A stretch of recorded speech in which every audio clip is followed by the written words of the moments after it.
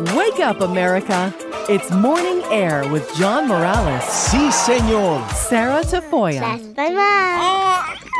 And Glenn Leverins. This is Morning Air. On Relevant Radio and the Relevant Radio app.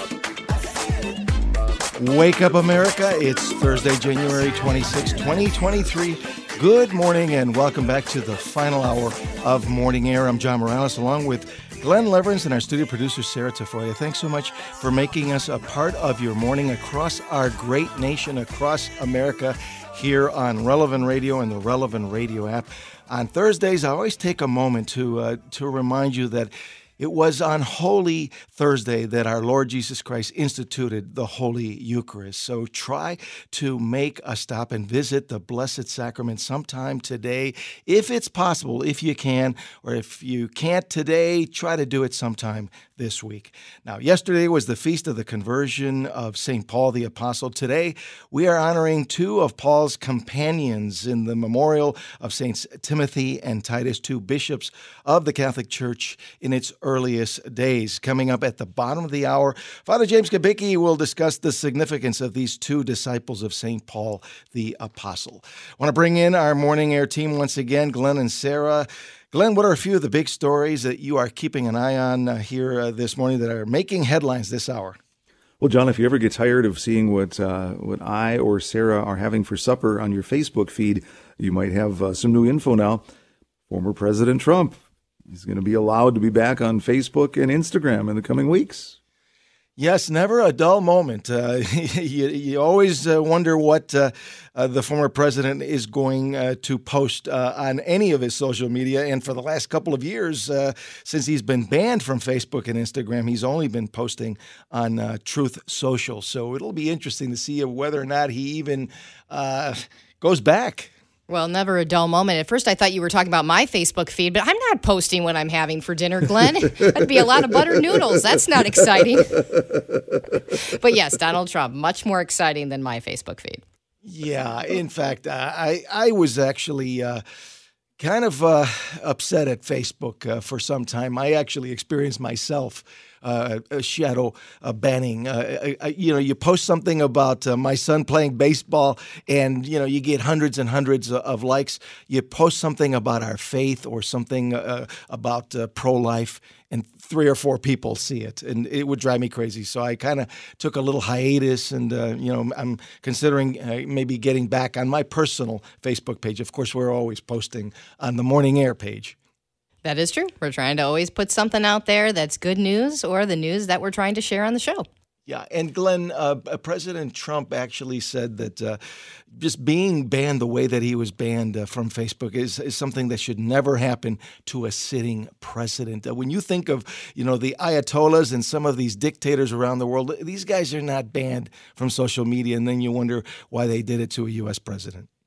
I remember having conversations about what happens, doesn't happen, what can or should happen on Facebook over a dozen years ago when it was relatively new. And the conversation on this very show, ultimately came down to, well, it is a private company that we voluntarily participate in, and so they can do what they want. But yet it's become so big, it becomes, they're worried that it may become regulated like speech over the airwaves. Well, let's talk football. Coming up this Sunday, Chiefs quarterback Patrick Mahomes and his sprained ankle. He says that he will be playing on Sunday in the AFC Championship game against the Cincinnati Bengals. So that is good news for Chiefs fans. It'll be interesting to see what percentage he's at, because a sprained ankle is a big deal for a guy like Mahomes who relies on being able to move outside the pocket and find the open man. You got to be able to move. The wheels have to work, Glenn. As long as he's got an arm working, I think he'll be okay. He's quite the competitor. He was not happy to be pulled out of the game, limping as he was last week. And while he was out, the team still scored a touchdown on a very long drive. But he was happy to be back in and performed well. He's played through pain before, and undoubtedly he'll be doing that this weekend. But yeah, the AFC Championship game set for 5:30 Central. The Chiefs will host the Bengals Sunday night. On the NFC side in Philadelphia, the 49ers will tangle with the Eagles. That kickoff a little bit after 2 o'clock Central Time. Well, I know what a big Vikings fan you are, so you can appreciate my being nostalgic today on this day, January 26. It was on this day in 1986 that Mike Ditka was being hoisted by the fridge and the Chicago Bears as the Bears won Super Bowl 20, 46-10 over the New England Patriots. It's a day, I was a young kid at the time, but it's a day I'll never forget. Oh, yeah. I remember watching that one. And, yeah, you put the fridge in the backfield and, almost like defenders are going to run the other way. Yes, that was the Super Bowl shuffle. Bears led by the punky QB, Jim McMahon, and, of course, sweetness, Walter Payton, perhaps one of the greatest of all time. Yeah, he will take a little credit there because McMahon, after that, spent a little time in Minnesota as well. So anything close to that. Minnesotans like to, claim someone even if they spent a few hours in the airport on a layover as part Minnesotans. So yeah, no, I was thinking of that, taking part of something that you have very little to do with. I mean, everyone's trying to get a piece of Abraham Lincoln, Illinois, land of Lincoln, Indiana, Illinois' boyhood home, Kentucky. Everyone's trying to get a little piece of Lincoln. I don't know. Is Minnesota trying to claim any part of Abraham Lincoln yet?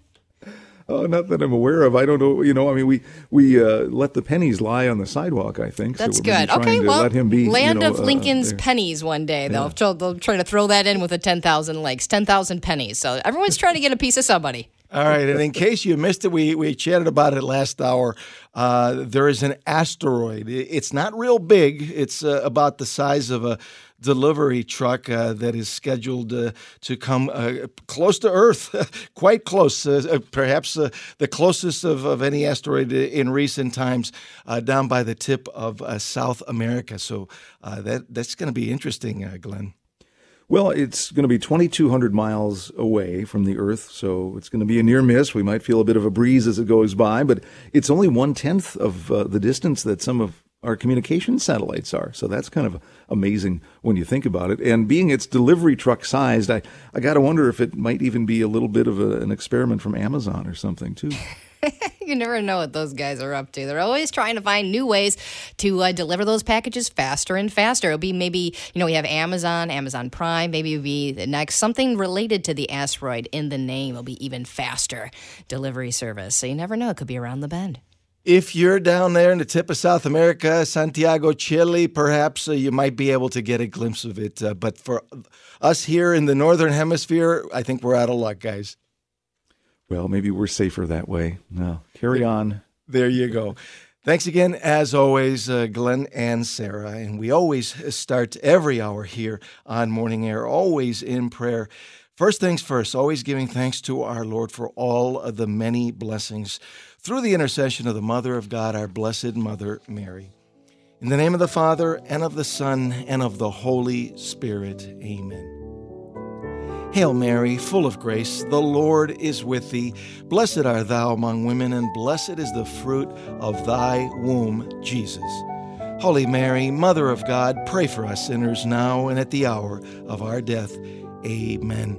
Our Lady of Guadalupe, patroness of the Americas, patroness of the unborn, and of Relevant Radio, pray for us. St. Joseph, patron of the Universal Church, pray for us. St. John Paul II, co-patron of Relevant Radio, pray for us. And we always invoke the Holy Spirit when we pray, "Come, Holy Spirit, come." In the name of the Father, and of the Son, and of the Holy Spirit. Amen. Quick reminder, you can always find us on social media, on Twitter and Facebook at Morning Air Show. And if you want to send us an email directly, it's morningair@relevantradio.com. A number, if you want to be part of the program this morning, 888-914-9149.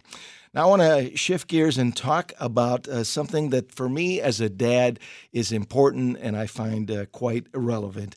As Catholic parents, we have a commitment to raise our kids in the Catholic faith. It is a challenge and it is a struggle for a lot of parents. There are many ways to incorporate the faith to kids today. We're going to talk about specifically doing it with children's books. How can children's books be used to form kids in the faith? Joining us now live from South Bend, Indiana, home of the Fighting Irish of Notre Dame, is award-winning Catholic children's author Gracie Jagla, with much more on why children's books are a parent's best friend to teaching the faith. Gracie is a wife and mother. She's written several books, including God the Father and The Best Day Ever, and The Night the Saints Saved Christmas. And her third book, Jesus and the Miracle of the Mass, is coming soon this February. You can find out much more about her books, babies, and tips for Catholic living at her Instagram account, And a Sprinkle of Grace, it's called. Good morning, Gracie. Thanks for joining us once again. It is great to be with you, I believe, for the first time here in the new year.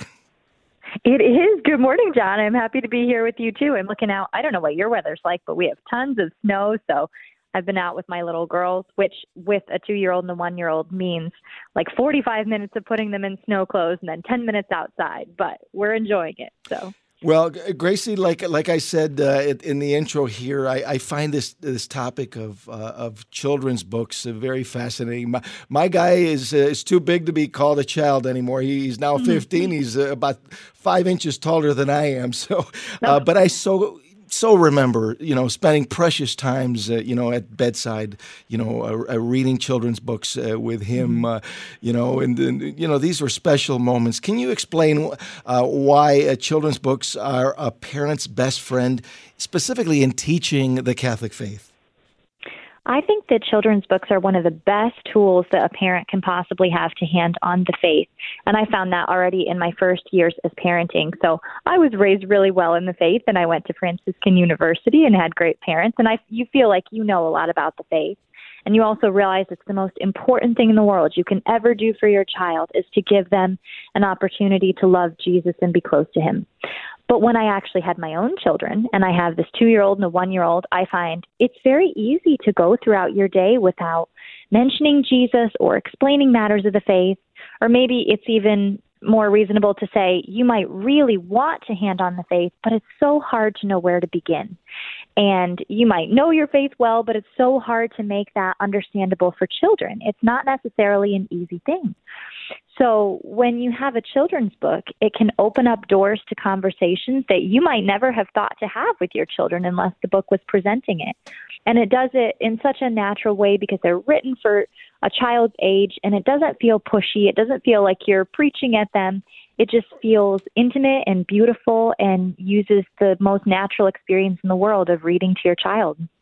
And sometimes there are difficult aspects of our Catholic faith that are, tough to teach to a little one. Can you explain why trying to teach some of these complex doctrines and dogmas of our faith it might be able to be done a little bit more easier with a children's book?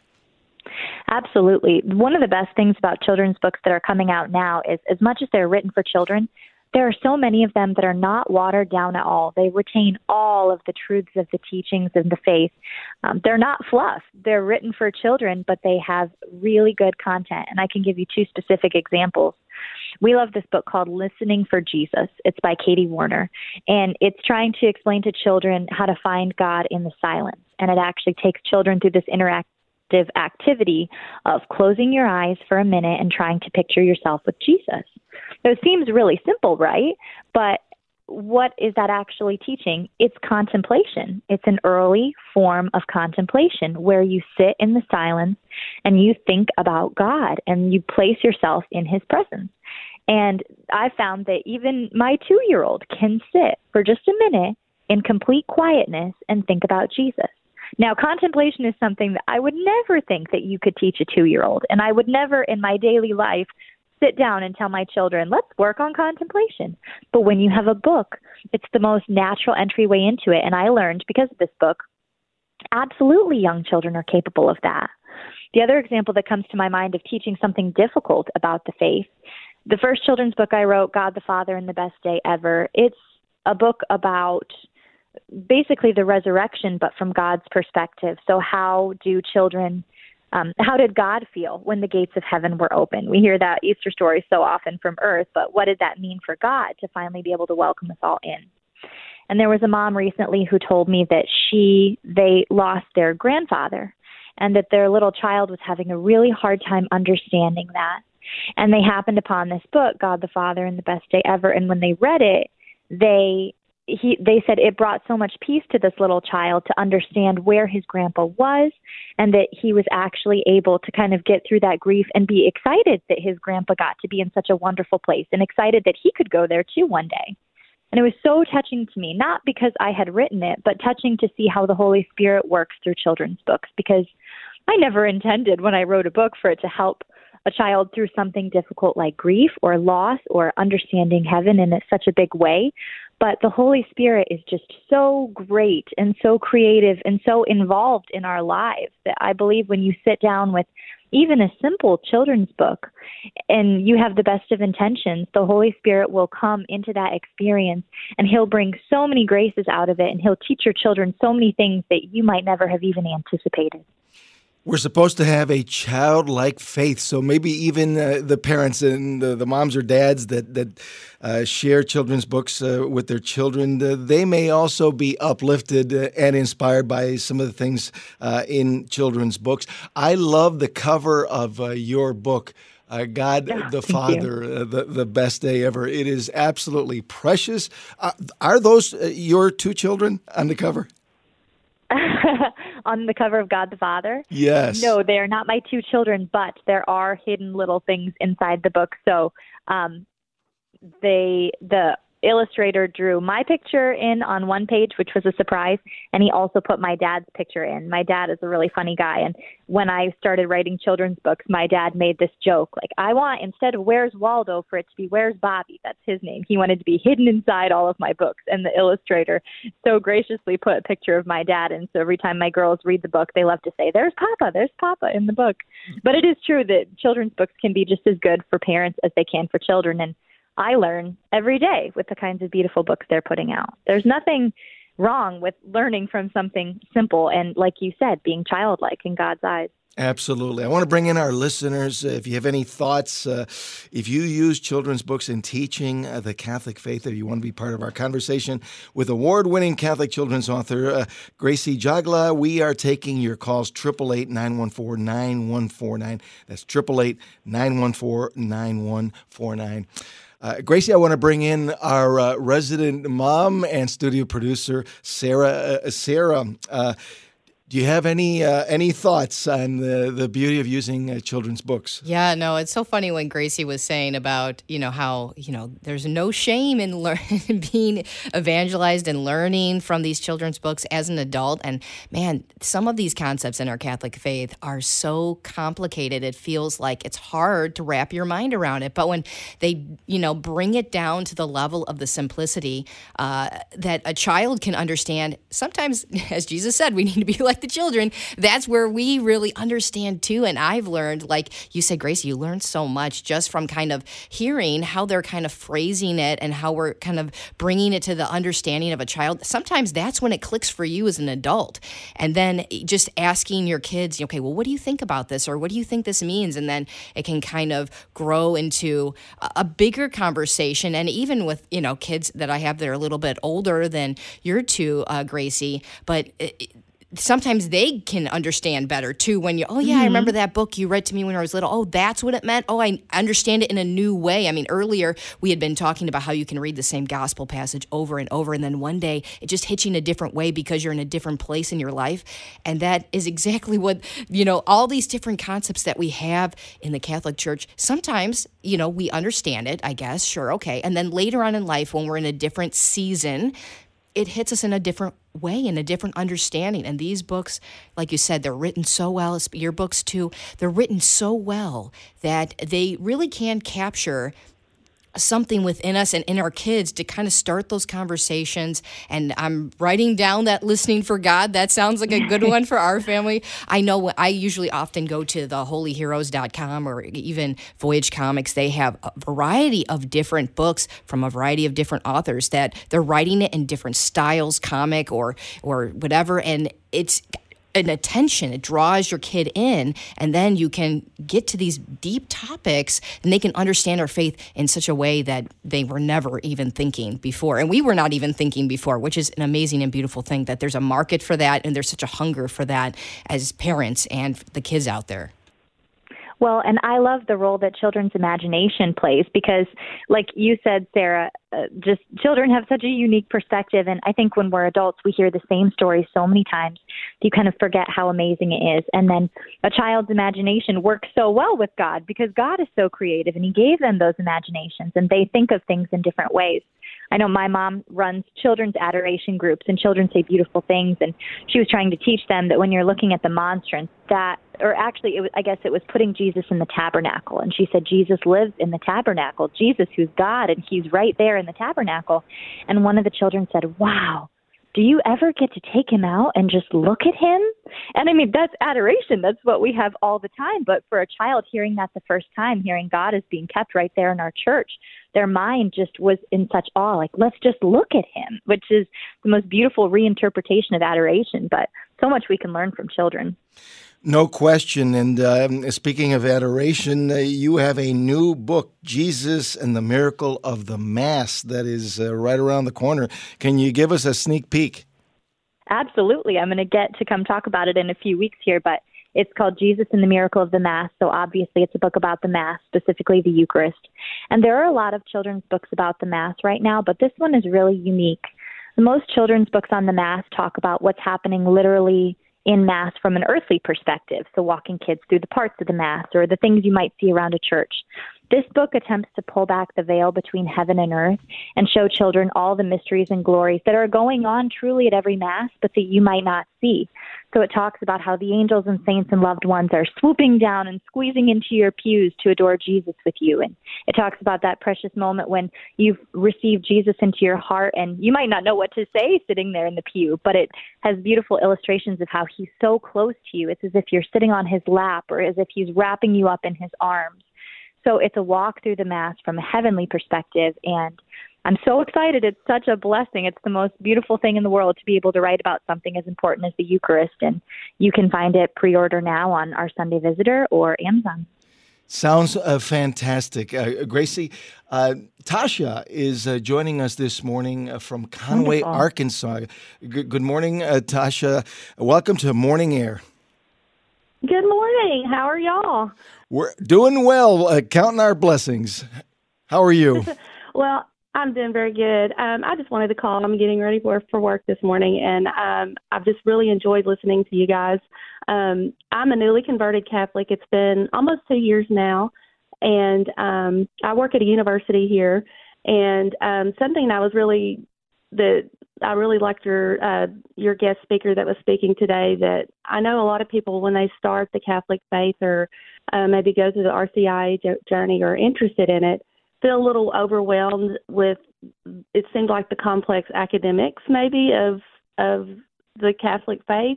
But what I've used even in myself, using children's books to sort of help you transition and get that basic thought in.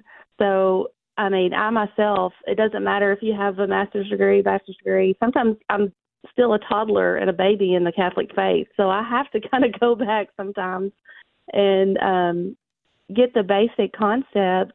And then I start going into the layers of the wonderful, beautiful layers of the Catholic Church in its adulthood. My sons are both in their 20s, and they're about to go through the RCIA program as well. And I like to meet people where they are, and sometimes just comforting them and let them know it's not like a less intelligent thing, but sometimes just meeting people, especially if you grew up Protestant or anything else, you didn't get all those basics in, but that childlike spirit and love, it really touches them. Well, Tasha, I really appreciate you calling in. Thanks for sharing, coming into the fullness of the Christian faith, coming into the Catholic faith. We're a little bit short on time. I want to get Gracie's thoughts. Oh, I just think that's beautiful. Thank you for sharing that. Congratulations on coming into the church. I'm always so impressed at converts. I sometimes wonder if I wasn't born into the faith, could I have found my way to that? Because I think that's just such a gift, and you have such an openness to faith. And I know you said you use children's books to help you because you're a convert, but I would say, oh my gosh, I think all Catholics can be learning like that and learning from you and your process. I think all adults should be starting at the beginning, no matter how much you were raised in the faith. And you're such a good witness of always being willing to learn. And I'm sure it makes Jesus so joyful in heaven to have you and your sons coming up. God bless you, Tasha. Thank you so much for sharing. And Gracie, I so much appreciate your journalistic and motherly perspective on this issue of the importance of children's books. And we wish you nothing but the best with your upcoming release. It sounds like it's going to be absolutely outstanding. Jesus and the Miracle of the Mass. And hopefully we'll have you on before it actually comes on. We could get more in depth to talk about your upcoming book. Absolutely. Again, real Thank quick, you so much. your address on Instagram again? And a sprinkle of grace. I love Jagla. it. Thanks so much, Gracie. Thank you. Good to talk to you. Many Bye-bye. blessings to you. Gracie Jagla. We need to take a short break. When Morning Air continues, our spiritual director, Father James Kubicki, will be in the house to talk about Saints Timothy and Titus, as well as the importance of reading and studying sacred scripture. So stay with us. We're going to talk about these two great saints, disciples of St. Paul, Scripture, and much more as Morning Air continues here on this Thursday on Relevant Radio and the Relevant Radio app. Wake up, America. It's Morning Air. With John Morales, Sarah Tafoya, and Glenn Leverett, your home for faith, fun, and news in the morning. On Relevant Radio and the Relevant Radio app. And welcome back to Morning Air on the memorial of Saints Timothy and Titus. I'm John Morales along with Glenn and producer Sarah. Thanks so much for joining us on this Thursday morning here on Relevant Radio and the Relevant Radio app. Our power scripture from the Playbook of Life this morning is from Galatians 2:20. The Apostle St. Paul writes, I have been crucified with Christ. It is no longer I who live, but Christ who lives in me. And the life I now live in the flesh, I live by faith in the Son of God, who loved me and gave himself for me. The Apostle St. Paul reminds us that if we are united to the cross of Christ, we have died to our former ways, especially to our enslavement to sin. If we live the grace of our baptism as a new creation in Christ, living out our faith in Christ, working deeds of love, then the life of Christ lives in us, and we can shine the light of our Lord Jesus Christ for all the world to see. And we always pray with great confidence that prayer, short prayer from the Chapel of Divine Mercy that Drew Mariani prays every afternoon. Jesus, I trust in you. A number, if you want to be part of the conversation, 888-914-9149, 888-914-9149. Today, the Catholic Church is celebrating the memorial feast of Saints Timothy and Titus. Both were disciples of the Apostle St. Paul that we celebrated yesterday on the feast of his conversion. Who were these two saints and bishops of the early church? And what can we learn about zeal and evangelization from these two? Joining us live is our spiritual director, Father James Kubicki, to talk about the significance of Saints Timothy and Titus. Father Kubicki is a Jesuit priest, a retreat director, and a spiritual director at the St. Francis de Sales Seminary in the Archdiocese of Milwaukee, and a longtime Relevant Radio contributor with his daily prayer reflections, as well as a contributor to this program. Good morning, Father Kubicki. Thanks so much for joining us again. It is great to be with you on this day. Last couple of days have been pretty special with St. Paul yesterday and today, Timothy and Titus. That's right, John. Good to be with you as well. And, yesterday was also the end of the week of prayer for Christian unity. And, what we see, I think it's so wonderful that having celebrated St. Paul and his conversion yesterday, today we celebrate some of the, let's say, fruit of that conversion, where St. Paul went on to become not only a great missionary and evangelizer, but also a great friend to people like Timothy and Titus. And they're a great example to us of how our friendship and our direction, our example can help others find Jesus and follow him more closely. So first, John, let's talk a little bit about who these guys were. Timothy was the son of a Christian woman, of a Jewish woman and a Greek pagan father. And he became a Christian while St. Paul was on his first missionary trip. Now, if we go to the Acts of the Apostles, we see that St. Paul made 3 missionary trips around the Mediterranean area. And on his first one, he met Timothy, and Timothy was drawn through Paul to become a Christian. And then he accompanied St. Paul on his second and third missionary journeys and eventually ended up being bishop in care of the church of Ephesus in Asia Minor. But St. Paul also sent him to other parts of the Mediterranean area, to Macedonia, to parts of what is now Greece. And then Titus also was someone, he came from a pagan family and converted to Christianity during Paul's first missionary journey as well. And we find him in the Acts of the Apostles accompanying Paul and Barnabas to what is considered the first council of the church, the Council at Jerusalem, where the whole question of whether pagans, Gentiles, had to become circumcised in order to be Christian. And so we have Titus accompanying Paul and Barnabas there. And then later we see that he also worked with St. Paul and eventually became the bishop of the church in Crete, that island in the Mediterranean Sea. So again, we see this multiplying influence of people like St. Paul, and we have to imagine then from Timothy and Titus how many other people became Christian and were drawn to Jesus through their leadership and influence. And a lot of what we know is from these epistles, these letters that St. Paul wrote to his disciples. That's right. You know, in Paul's second letter to Timothy, we find out the name of Timothy's mother. It was Eunice, and his grandmother's name was Lois. And so we learn a little bit about their background, and we also get that then again in the Acts of the Apostles. So these are historical figures that we have a lot of evidence for their existence and their work.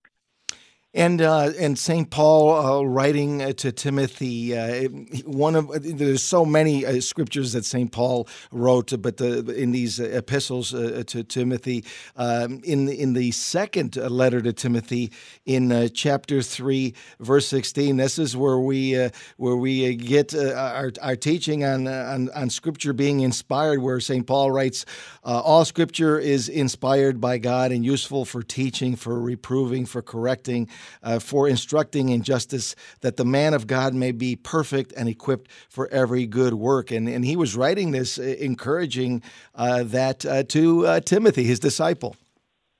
That's right. The earliest writings that we have, a lot of people think, well, because the Gospels follow the life of Jesus, they came first. But actually, St. Paul's letters are the first things that are written that are part of the New Testament, the inspired Word of God. And I think it's so important. We just last Sunday, on the third Sunday of Ordinary Time, celebrated the Sunday of the Word of God, something that Pope Francis instituted. And I think it's so important to take seriously those words that you quoted to us, John, about Scripture being inspired and being so important for helping us in our lives, giving us direction. I once heard that, the average Christian spends more time in one evening watching television than the whole rest of the week reading the Bible. And that really should convict us to ask ourselves, what's forming my attitudes? What's forming my values? Is it the Word of God, or is it the entertainment or the news programs that basically tend to get us more upset than help us? And I think that's where, we really have to look at the Word of God as something very important that should be part of our daily lives. No question about it. It reminds me of two things. Father Simon always joking about the Bible being on the coffee table here on Relevant Radio on his show. And it's something I read years ago, and I don't have it in front of me, but it's called they lie on the table side by side, the Holy Bible and the TV Guide. Obviously, we don't have TV guides anymore like in the old days, but it was a whole, like a poem about the value of the Holy Bible as opposed to all the junk that's in the TV Guide. And it's really kind of a neat little reminder that this is so valuable for us as Catholics, and it's a Catholic book on top of that. And I think that's really what Pope Francis wants us to do, to become much more familiar with sacred Scripture, and that's why he instituted that Word of God Sunday, 3 years ago. That's right. And I'd love to hear from our listeners, John, how they make the Word of God, the Bible, a part of their daily lives. What do they do to make sure that their mind, their heart is being formed by the Word of God? Or, from these 3 letters that we have, the 2 letters to Timothy, the 1 letter to Titus, are there some favorite passages that some of our listeners may have? For me, one of my favorite passages that I use all the time is in Paul's first letter to Timothy, chapter 3, verse 15, where Paul answers the question, what is the pillar and foundation of the truth? And many of our non-Catholic Christian brothers and sisters would say, well, the pillar and foundation of the truth is the Bible. But that's not what St. Paul says. And the Bible itself does not say that. St. Paul says that it's the church that is the pillar and foundation of the truth, because without the church helping us interpret the Bible correctly, we start going into our own individual interpretations, and we end up dividing into all the many denominations that we see in the world today.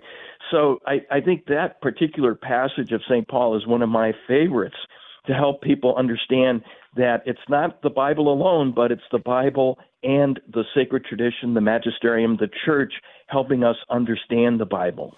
That is such a great point. I too love that scripture. The church of the living God is the pillar and foundation of the truth. The church. In fact, the idea of the Bible alone is not mentioned anywhere in the entire New Testament. You could read it with a fine-tooth comb from beginning to end, and you'll never find anything that talks about the Bible being, the sole authority for the Christian. Only the church of the living God. So you need the church to properly interpret and safeguard and protect and teach what the Bible says. That's right. So hopefully we'll hear from some of our listeners about what the Word of God means to them and how they make it part of their daily lives, maybe some advice for all of us to follow. Absolutely. I want to bring on any of you lovers of the Bible, scripture readers. If you're in a Bible study, if you want to share your favorite passage from Holy Scripture, perhaps maybe letters of St. Paul to Timothy and Titus, if you have verses that you'd like to share with us, love to hear from you. And also maybe to talk about why taking those moments to read from the Bible is such an important part of your day.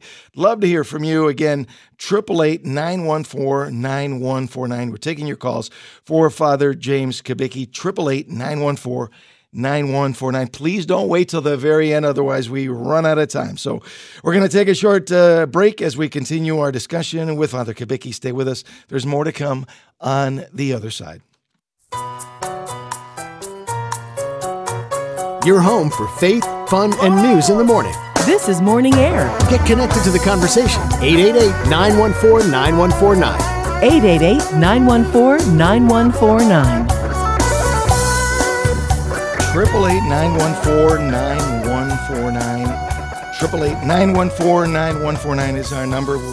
We're talking, we've been reflecting on Saints Timothy and Titus, the feast that we are honoring today, that we're celebrating here in the Catholic Church, just a day after we celebrated the conversion of the apostles, St. Paul. As we continue our conversation with Father James Kubicki, our spiritual director, talking about the importance of the Bible for us as Catholics.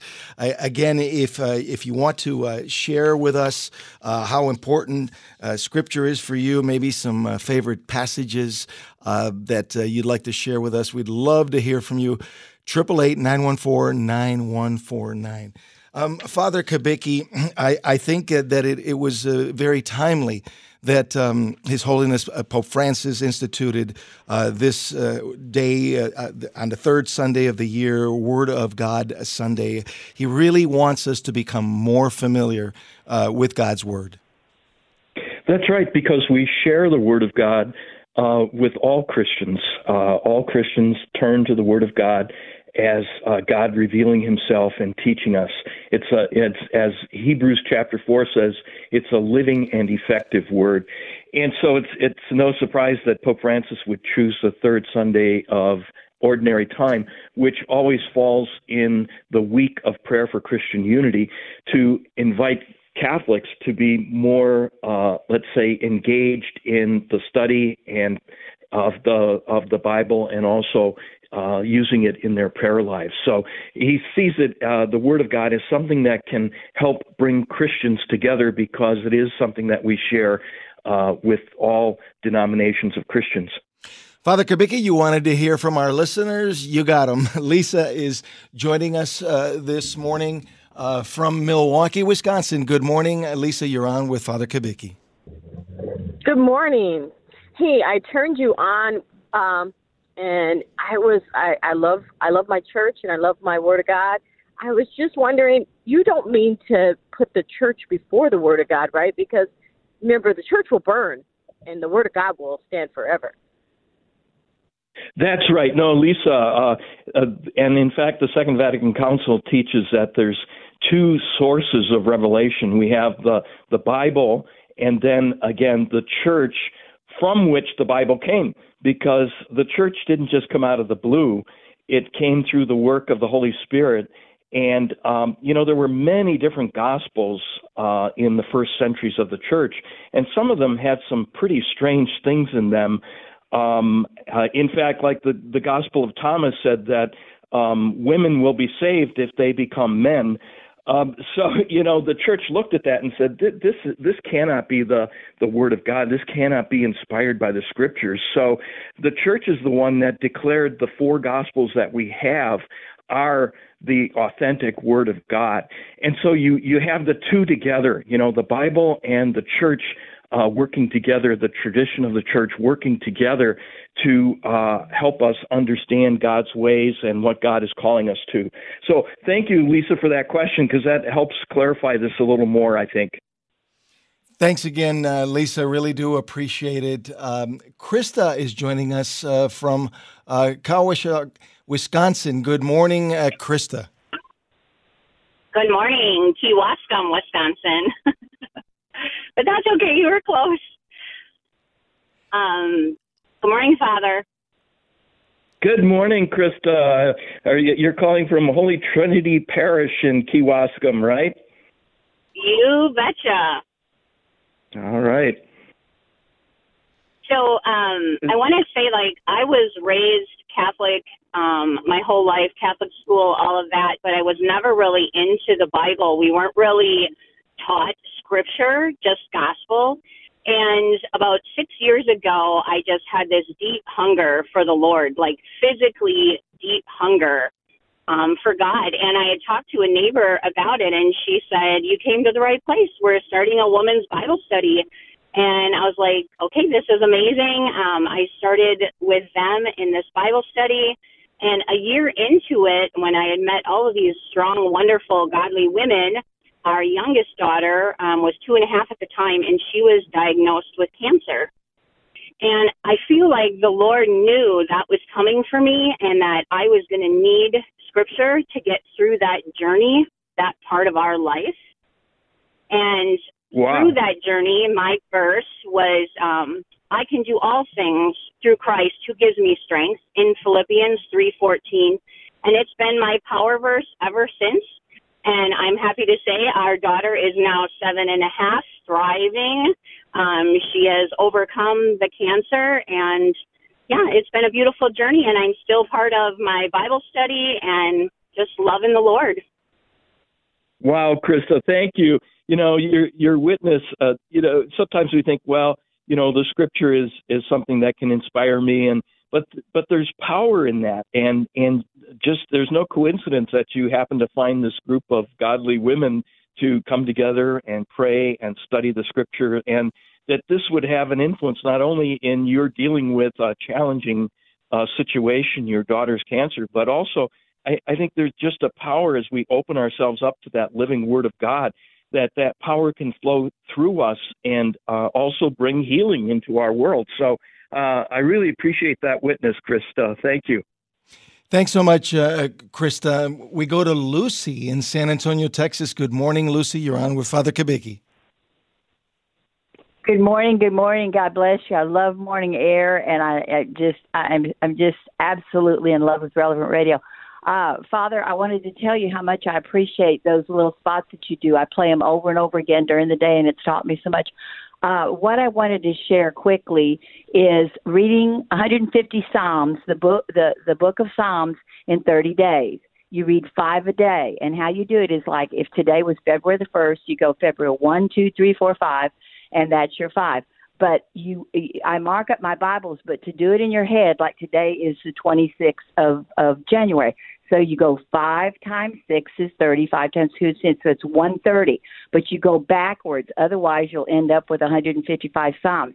Now, hardly ever can you read all 150 in 1 month, but you'll know the day that you're on, and it actually sometimes miraculously matches up with the divine office. And it is so rich because I'll be going through horrible things and John and Father, and all of a sudden I go, I didn't read my Psalms, and I'll start reading even just 1 or 2 or a few verses, and it's exactly what I need. Yeah, well, the Psalms coming from King David, they address all the different moments of life, the highs and the lows, the ups and the downs. So you're right, the Word of God can really touch us through those Psalms. Thank you, Lucy. Thanks so much, Lucy. And Jesus prayed the Psalms. Father, can you give us your blessing? I'm happy to do so. Heavenly Father, we thank you for the gift of Jesus and for the living Word in which he comes to us and encounters us. Bless us and our families in the name of the Father and of the Son and of the Holy Spirit. Amen. Thanks so much, Father James Kubicki, our spiritual director. Now it's time for another edition of Glenn Story Corner.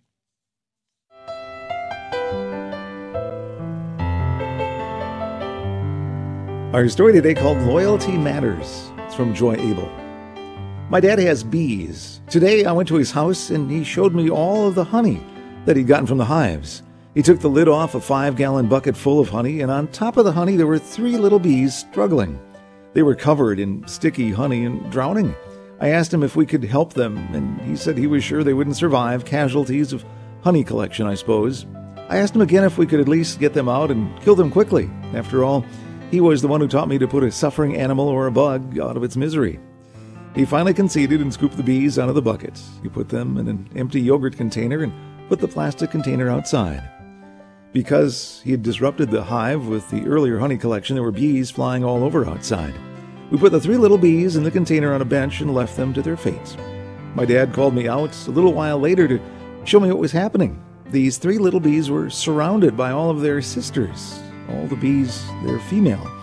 And they were cleaning the sticky, nearly dead bees, helping them to get all the honey off of their bodies.